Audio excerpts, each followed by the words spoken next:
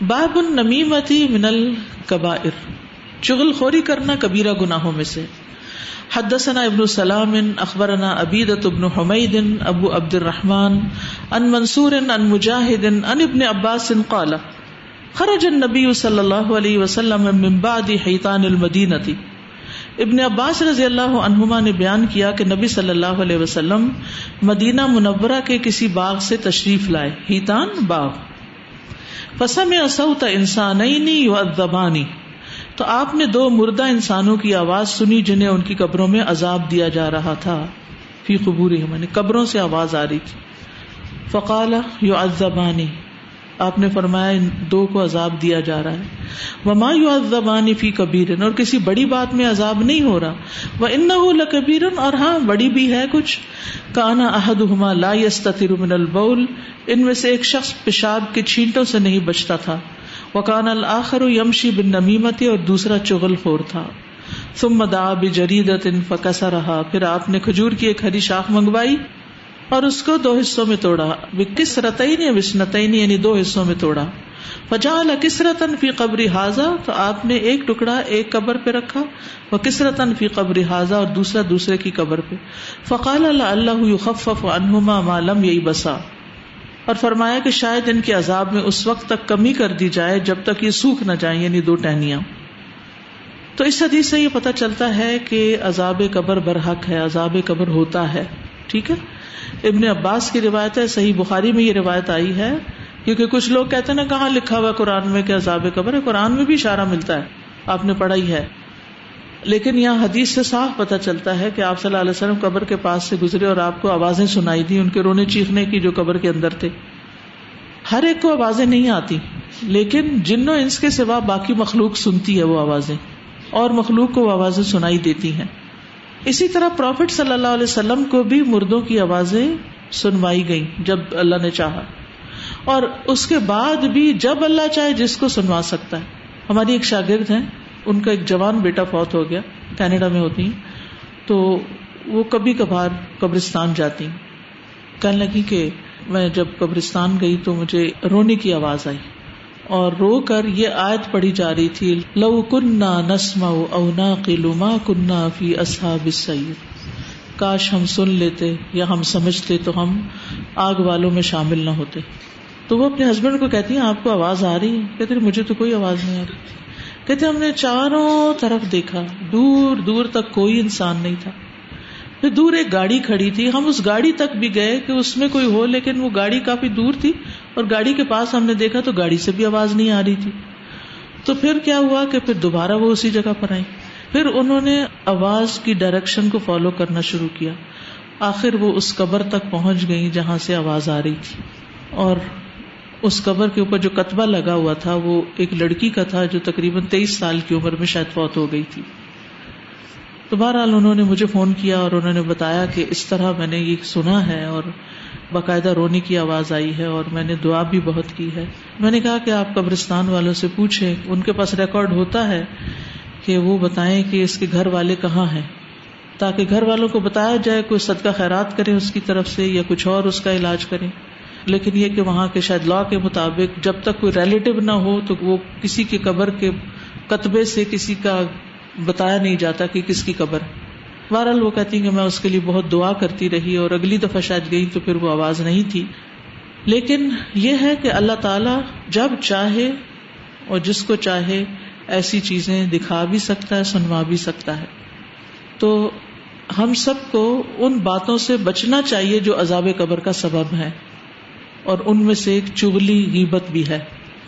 بے وجہ لوگوں کی بیٹھ کے برائیاں کرنا، فلاں ایسا ہے فلاں ایسا ہے. کچھ لوگ نیگیٹیوٹی سے بھرے ہوئے ہوتے ہیں، ان کو کسی کے اندر کوئی اچھائی نظر ہی نہیں آتی، وہ صرف دوسروں کی برائیاں بیان کرتے ہیں. انہیں جو نعمتیں ملتی ہیں ان کا وہ شکر ادا ہی نہیں کرتے. ان کی آنکھوں پہ پردے پڑے ہوئے ہوتے ہیں، انہیں نظر ہی نہیں آتا کہ ہمیں کیا کیا بھلائی ملی ہوئی ہے. وہ صرف برائیاں دیکھتے ہیں اور ہر وقت برائیاں کرتے ہیں. نتیجہ کیا ہوتا ہے؟ نہ کبھی وہ خوش رہتے ہیں، نہ ان کے آس پاس والے خوش ہو سکتے ہیں، اور نہ ان کے مسئلے کبھی حل ہوتے ہیں. آپ ساری دنیا کی برائی کر لیں، یہ بھی برا ہے، وہ بھی ماں ایسی ہے، باپ ایسا ہے، دوست ایسے ہیں، لوگ ایسے ہیں، فلاں ایسا ہے، کیا اس سے مسئلہ حل ہو جاتا ہے؟ جب آپ ساری دنیا کا ذکر شروع کر دیتے ہیں برائی کے ساتھ، مسئلہ نہیں حل ہوتا. مسئلہ حل ہوتا ہے یا تو اس شخص سے ڈائریکٹ بات کی جائے, اس کو سمجھایا جائے, اس کو فیڈ بیک دی جائے, یا پھر یہ ہے کہ اس سے آپ الگ ہو جائیں کہ بھئی نہ میں اس کو دیکھوں اور نہ ہی میں اس سے بات کروں, نہ ہی اس کا ذکر کہیں کروں, میں اس سے نبٹ نہیں سکتی, تو وَاهْجُرْهُمْ هَجْرًا جَمِيلًا, جیسے نبی صلی اللہ علیہ وسلم کو حکم دیا گیا کہ یہ جو آپ کو ستانے والے لوگ ہیں آپ ان سے خوشگوار طریقے سے الگ ہو جائیں, میسج پہنچائیں, اور اس کے بعد ان کی برائیاں کرنے کا فائدہ کوئی نہیں. تو پہلی بات تو یہ ہے کہ عذاب قبر برحق ہے. دوسرا یہ کہ عذاب قبر پیشاب کی چھینٹوں سے پرہیز نہ کرنے سے ہوتا ہے. پیشاب کی چھینٹیں یعنی کموڈ پہ آپ بیٹھیں یا نیچے آپ بیٹھیں یا کچی زمین پہ آپ بیٹھیں تو آپ ضرور میک شور کریں کہ آپ کے پاؤں پہ, آپ کے کپڑوں پہ پیشاب نہ گرے. دوسرا یہ کہ جب آپ واش روم میں ہوں تو لاک کر کے بیٹھیں, یا پھر یہ کہ پردہ کر کے بیٹھیں, ننگے ہو کے نہ بیٹھیں. ایک دوسرے کے سامنے ننگے ہو کے نہانا یا ننگے ہو کے بیٹھنا یہ بھی اس سے مراد لیا گیا. کان لا یستتر, ستر سے ہے, یعنی وہ ستر نہیں کرتا تھا پیشاب کے وقت, یعنی لوگوں سے نہیں ستر کرتا تھا. اور دوسرا یہ کہ پیشاب سے ستر نہیں کرتا تھا, پیشاب کو نہیں روکتا تھا اپنے جسم پہ پڑنے سے. اب یہ تو نہیں ہو سکتا کہ چھینٹا نہ پڑے, لیکن چھینٹا پڑ جائے تو اس کو دھونا بھی ضروری ہے, اور بیٹھے انسان اس طرح کہ چھینٹے کم سے کم پڑے, اس کا اہتمام کرے. اور دوسری جس کانٹیکسٹ میں یہاں حدیث آئی ہے وہ کیا ہے کہ انسان چغلی نہ کرے. چغلی اور غیبت ایک ہی اصل سے ہیں, اور چغلی خاص طور پر وہ ہوتی ہے جس سے دو لوگوں کے درمیان پھوٹ ڈلوانا مقصود ہوتا ہے. یعنی دو لوگ آپس میں لڑ پڑے, دو دوست ہیں, آپ کو ان کی دوستی پسند نہیں, آپ اس کو کہتے ہیں فلاں تمہاری دوست ہے, تمہیں پتا وہ تمہارے بارے میں کیا کہتی مثلا, اور اس کی لڑائی کروا دی. دو دوستوں کے میاں بیوی کے درمیان. اب آپ دیکھیں ہمارے ہاں خواتین گھروں میں کیا کر رہی ہوتی, بہو کے اندر کوئی خامی ہے تو بیٹا آیا اور بیٹھ گئے اس کو لے کے اور سارے دن کی کہانی سنائی, اور بیٹے کا دل اپنی ڈاٹر ان لا سے بالکل پھیر دیا. اسی طرح بیوی کیا کرتی ہے, اپنے ہسبینڈ کو اس کی ماں کی برائیاں بتاتی ہے, جس کے نتیجے میں بیٹا ماں سے متنفر ہو کے اس کا حق ادا نہیں کرتا. تو ان چیزوں سے بھی بچنا چاہیے, اور اللہ سے دعا کرنی چاہیے کہ اللہ تعالیٰ یہ حقیقت لوگوں کے سامنے خود ہی کھول دے, خود ان کو سمجھ آ جائے. کیونکہ ابلیس سب سے زیادہ اس بات پہ خوش ہوتا ہے جب میاں بیوی کو لوگ لڑا دیتے ہیں. کتنی حماقت کی بات ہے نا کہ کوئی ماں جو ہے وہ اپنے ہی بیٹے کا گھر توڑا دے اور اس سے بڑے مسئلوں میں گرفتار ہو جائے گا. گھر ٹوٹے گا تو اپنی نسل رلے گی نہیں, اور اگر میاں جو ہے وہ اپنی ماں کی عزت نہیں کرے گا تو کل آپ کے بچے آپ کی عزت کریں گے, وہ بھی نہیں کریں گے. تو اس لیے دونوں کو احتیاط کرنے کی ضرورت ہوتی ہے. اس حدیث میں ایک اور بات یہ کہ نبی صلی اللہ علیہ وسلم نے ہری شاخ کو 2 ٹکڑوں میں کاٹ کے ان کی قبروں کے اوپر رکھ دیا کہ جب تک یہ گیلی رہیں گی تو ان کا عذاب جو ہے کم ہو جائے گا. یہ طریقہ نبی صلی اللہ علیہ وسلم کے لیے, یا یہ عمل نبی صلی اللہ علیہ وسلم کے لیے خاص ہے, کیونکہ آپ کو تو پتہ چل گیا تھا کہ ان کو عذاب ہو رہا ہے. اب سوال یہ پیدا ہوتا ہے کہ کیا ہم بھی قبروں پہ جا کے پھول لگانا شروع کر دیں؟ تو اس کا کوئی دلیل نہیں ملتی. یعنی اگر ہم جا کے کہیں کہ اس قبر پہ میں یہ اس لیے لگا رہی ہوں کہ اندر عذاب نہ, تو بھی آپ کو کیا پتا کہ وہ ہو بھی رہا ہے کہ نہیں ہو رہا, تو آپ کس گمان پہ لگا رہے ہیں وہاں. یہ الگ بات ہے کہ پودے بوٹے درخت ہر جگہ لگانے چاہیے, لیکن یہ عمل نبی صلی اللہ علیہ وسلم کے لیے خاص ہے. ان کے نام پہ کہیں اور درخت لگا دیں, صدقہ جاریہ ہو جائے گا. استاذ جی میں یہی کہنا چاہتی ہوں, یہ جو ابھی بات ہوئی نا چغلی کے حوالے سے کہ گھروں کے اندر جو اس طرح, تو میں بتانا چاہی تھی کہ اپنی والدہ کو میں نے دیکھا ہے کہ وہ مطلب دونوں جو میری بھابیاں ہیں تو وہ کبھی بھی ان کے بارے میں کوئی بات نہیں سنتی, اور وہ انہوں نے مطلب یہ سب کو بتائی ہوئی ہے یہ بات, اور وہ ہمیشہ یہی بات سمجھاتی ہیں ایسی چیزوں کے اوپر کہ اگر اس طرح کے گھروں کے اندر فضا بن جائے تو اس سے اصل میں کون اذیت میں جائے گا, میرا اپنا بیٹا. تو کیا یہ میں اپنے ہی بیٹے کو ایک اذیت میں مبتلا کر دوں؟ تو یہ چیز میں ہمیشہ جب بھی دیکھتی ہوں یا ان سے سنتی ہوں تو حیرانی بھی مجھے ہوتی ہے, لیکن الحمدللہ اس میں لرننگ بھی بہت رہی ہے. تو اگر گھروں کے اندر خواتین جو ہے وہ اس کا خود اہتمام کرنا شروع کر دیں کہ آپ جس بہو کو محبت سے بیاہ کر کے لائیں اپنے بیٹے کے لیے اور اس کے کمفرٹ کے لیے اور اپنے گھر کے کمفرٹ کے لیے, اور اگر آپ خود ہی اس کی برائیاں شروع کر دیں گے, انسان ہونے کے ناطے کوئی نہ کوئی کمزوری تو ہوتی ہے بندے کے اندر, لیکن اس کو ایک عیب بنا کے اور پھر ساری ایک مخالفت اور وہ سب اور پھر سارا گھر کا نظام خراب کر دینا, یہ بہت ہی تکلیف دہ ہو جاتا ہے. اسی طرح استاد جب مائیں ہوتی ہیں تو بچوں کے پیشاب میں احتیاط نہ کرنا بھی اسی میں آ جائے گا، کیونکہ بعض دفعہ وہ جگہ واش نہیں کرتی، گھر میں بعض دفعہ بچوں نے پیشاب کر دیا یا اپنے کپڑوں پہ کر دیا تو نماز نہیں پڑھیں گے کہ کپڑے ناپاک ہیں، لیکن وہ obviously حقوق اللہ میں سب سے پہلا اور بنیادی حق نماز ہے، اور اگر پیشاب سے بچے نہیں اور پھر نماز نہیں پڑھی تو اللہ کا حق ضائع کر دیا، تو نماز نہ پڑھنے پہ قبر میں کون سی روشنی ہو سکتی؟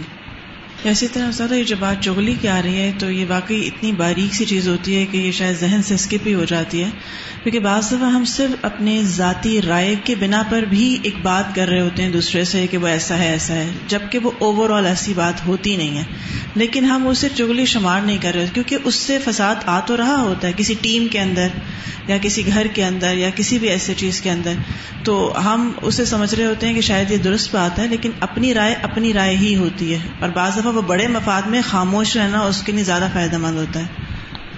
استاد آج کل دیکھا گیا کہ بچوں میں یہ عادت بہت زیادہ ہوتی ہے، وہ اپنی ماں کے سامنے نمبر بنانے کے لیے دوسرے بھائی کی یا بہن کی وہ چغلی کر رہے ہوتے ہیں کہ ماں کے سامنے میری بڑی امپورٹنس بنے گی نا، تو اس بات کو بہت ڈسکریج کرنا چاہیے بچوں کو نا۔ عورتیں قبرستان جا سکتی، کبھی کبھار جا سکتی ہیں عبرت کے لیے، کبھی کبھار، ریگولرلی نہیں۔ السلام علیکم استاذہ، جیسے کچھ مائیں بچوں کو ساتھ لے جاتی ہیں واش روم، تو وہ بھی اسی میں آئیں گی؟ ستر نہ ڈھانکنا واش روم میں کچھ ان کا رخ دوسری طرف کر دیں، ٹھیک ہے؟ بچوں کے سامنے بھی جب سمجھدار ہو جائے تو سطر نہیں کھول سکتے۔ جی، اور استاذہ بعض اوقات ہم واش روم جاتے ہیں، احتیاط بھی پوری کرتے ہیں، باوجود اس کے ہمیں وہ ایک ہوتا ہے کہ شاید نہیں، وسوسے سے بھی بچنا چاہیے۔ بار بار زبان کے گناہوں کی بات آ رہی ہے تو دنیا والے اپنی دنیا کے لیے کتنے عقل مند ہو گئے۔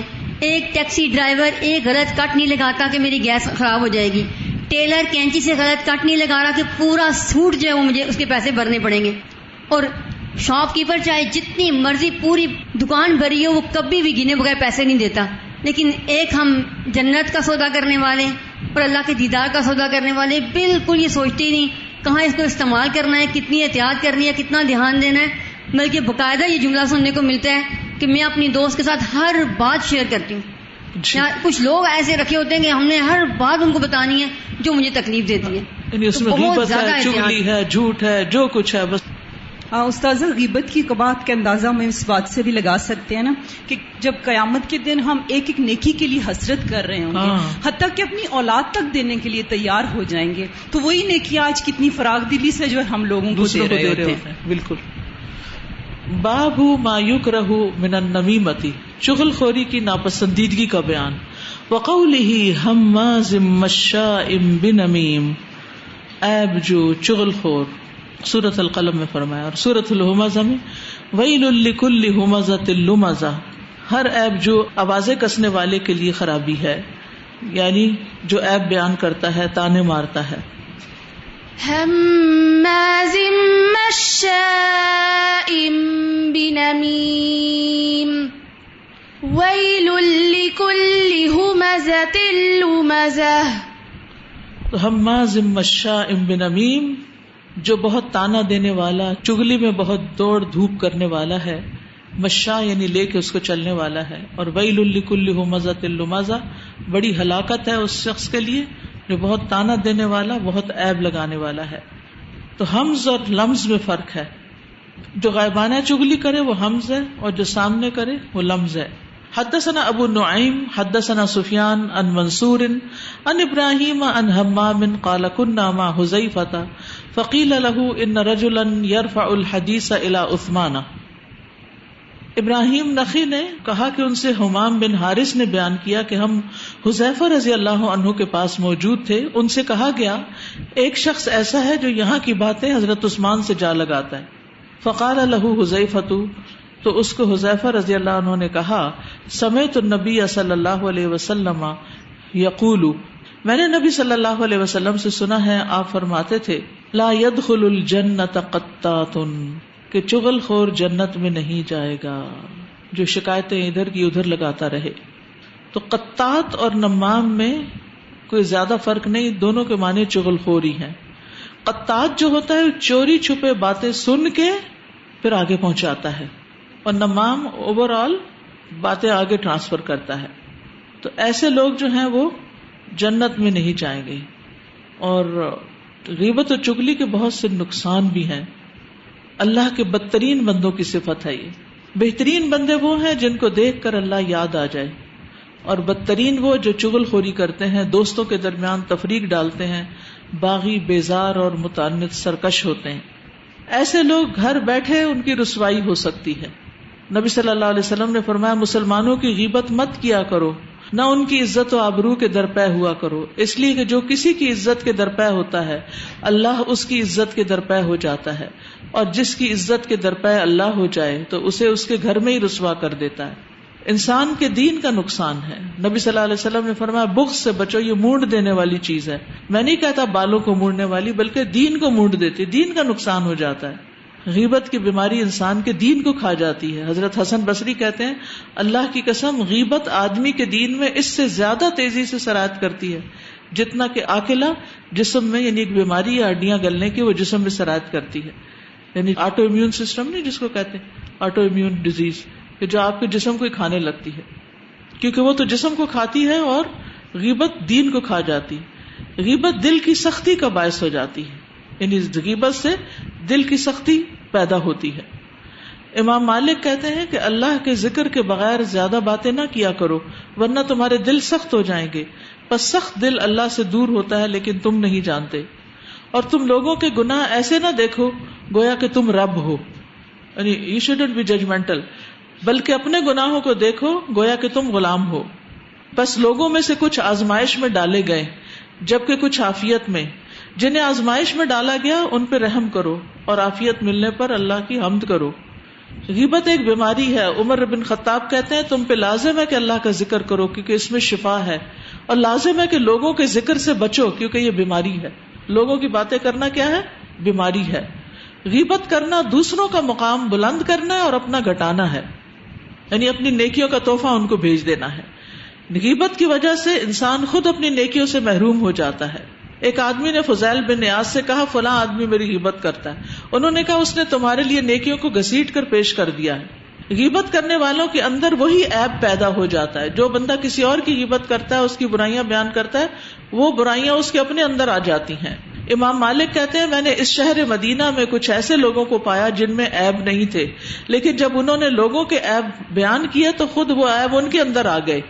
اور میں نے اس شہر میں ایسے لوگوں کو پایا کہ ان میں عیب تھے لیکن وہ لوگوں کے عیوب سے چپ رہے، کبھی کسی کی برائی نہیں کی، تو ان کے عیب بھی بھلا دیے گئے، لوگوں نے ان کو بھی معاف کر دیا. تو غیبت کرنے والے کے پاس بچاؤ کا کوئی راستہ نہیں، چاہے سچا ہو یا جھوٹا ہو. عمر بن عبدالعزیز سے مروی ہے کہ ایک آدمی ان کے پاس آیا اور اس نے دوسرے آدمی کی غیبت کی، تو حضرت عمر نے اس سے کہا اگر تم چاہو تو ہم تمہارے معاملے میں غور کرتے ہیں، اور اگر تم جھوٹے ہو تو اس آیت والوں میں سے ہو، ان جاءکم فاسق بنبأ فتبینوا، اور اگر تم سچے ہو تو اس آیت والوں میں سے ہو، ہماز مشاء بنمیم، اگر چاہو تو ہم تمہیں معاف کر دیتے ہیں. انہوں نے کہا امیر المومنین مجھے معاف کر دیں، میں کبھی ایسا نہیں کروں گا. سمجھ آئی؟ سچے ہو تو کس میں سے ہو؟ ہماز مشاء بنمیم، اور جھوٹے ہو تو فاسق ہو.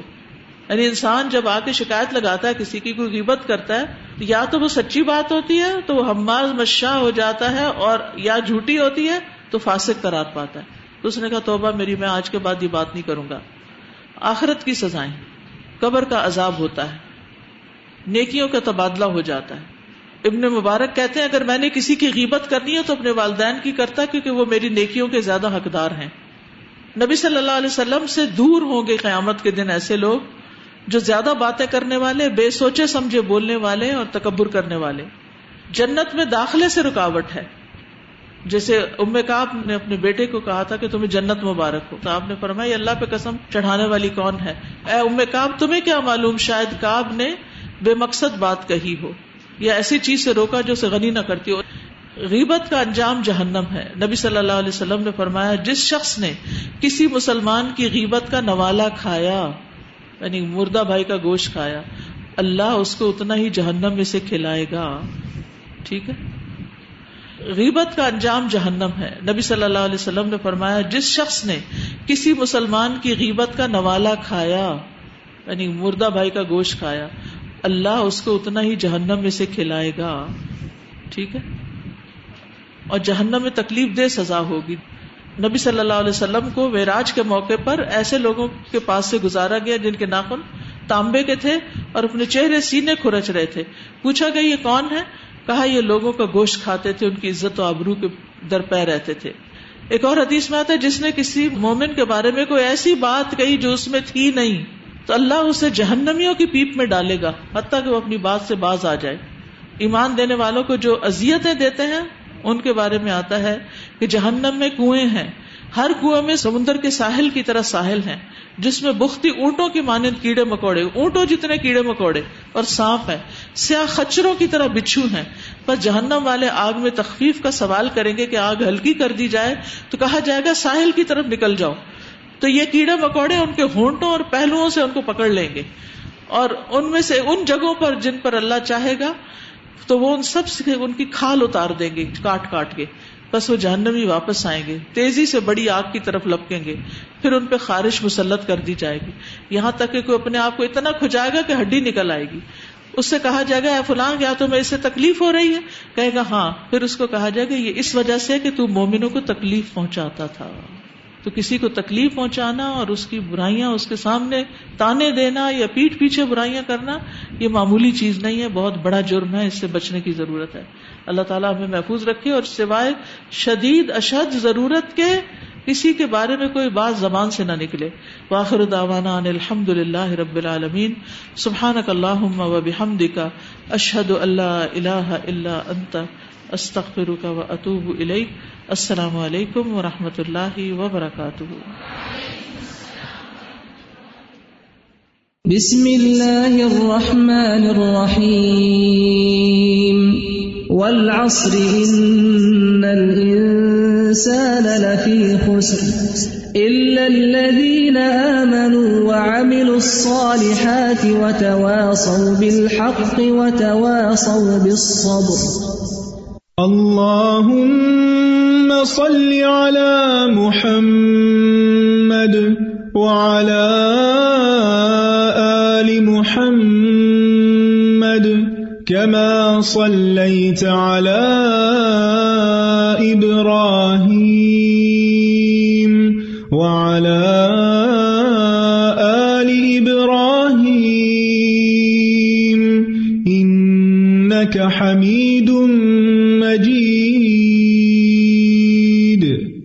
اللهم بارك على محمد وعلى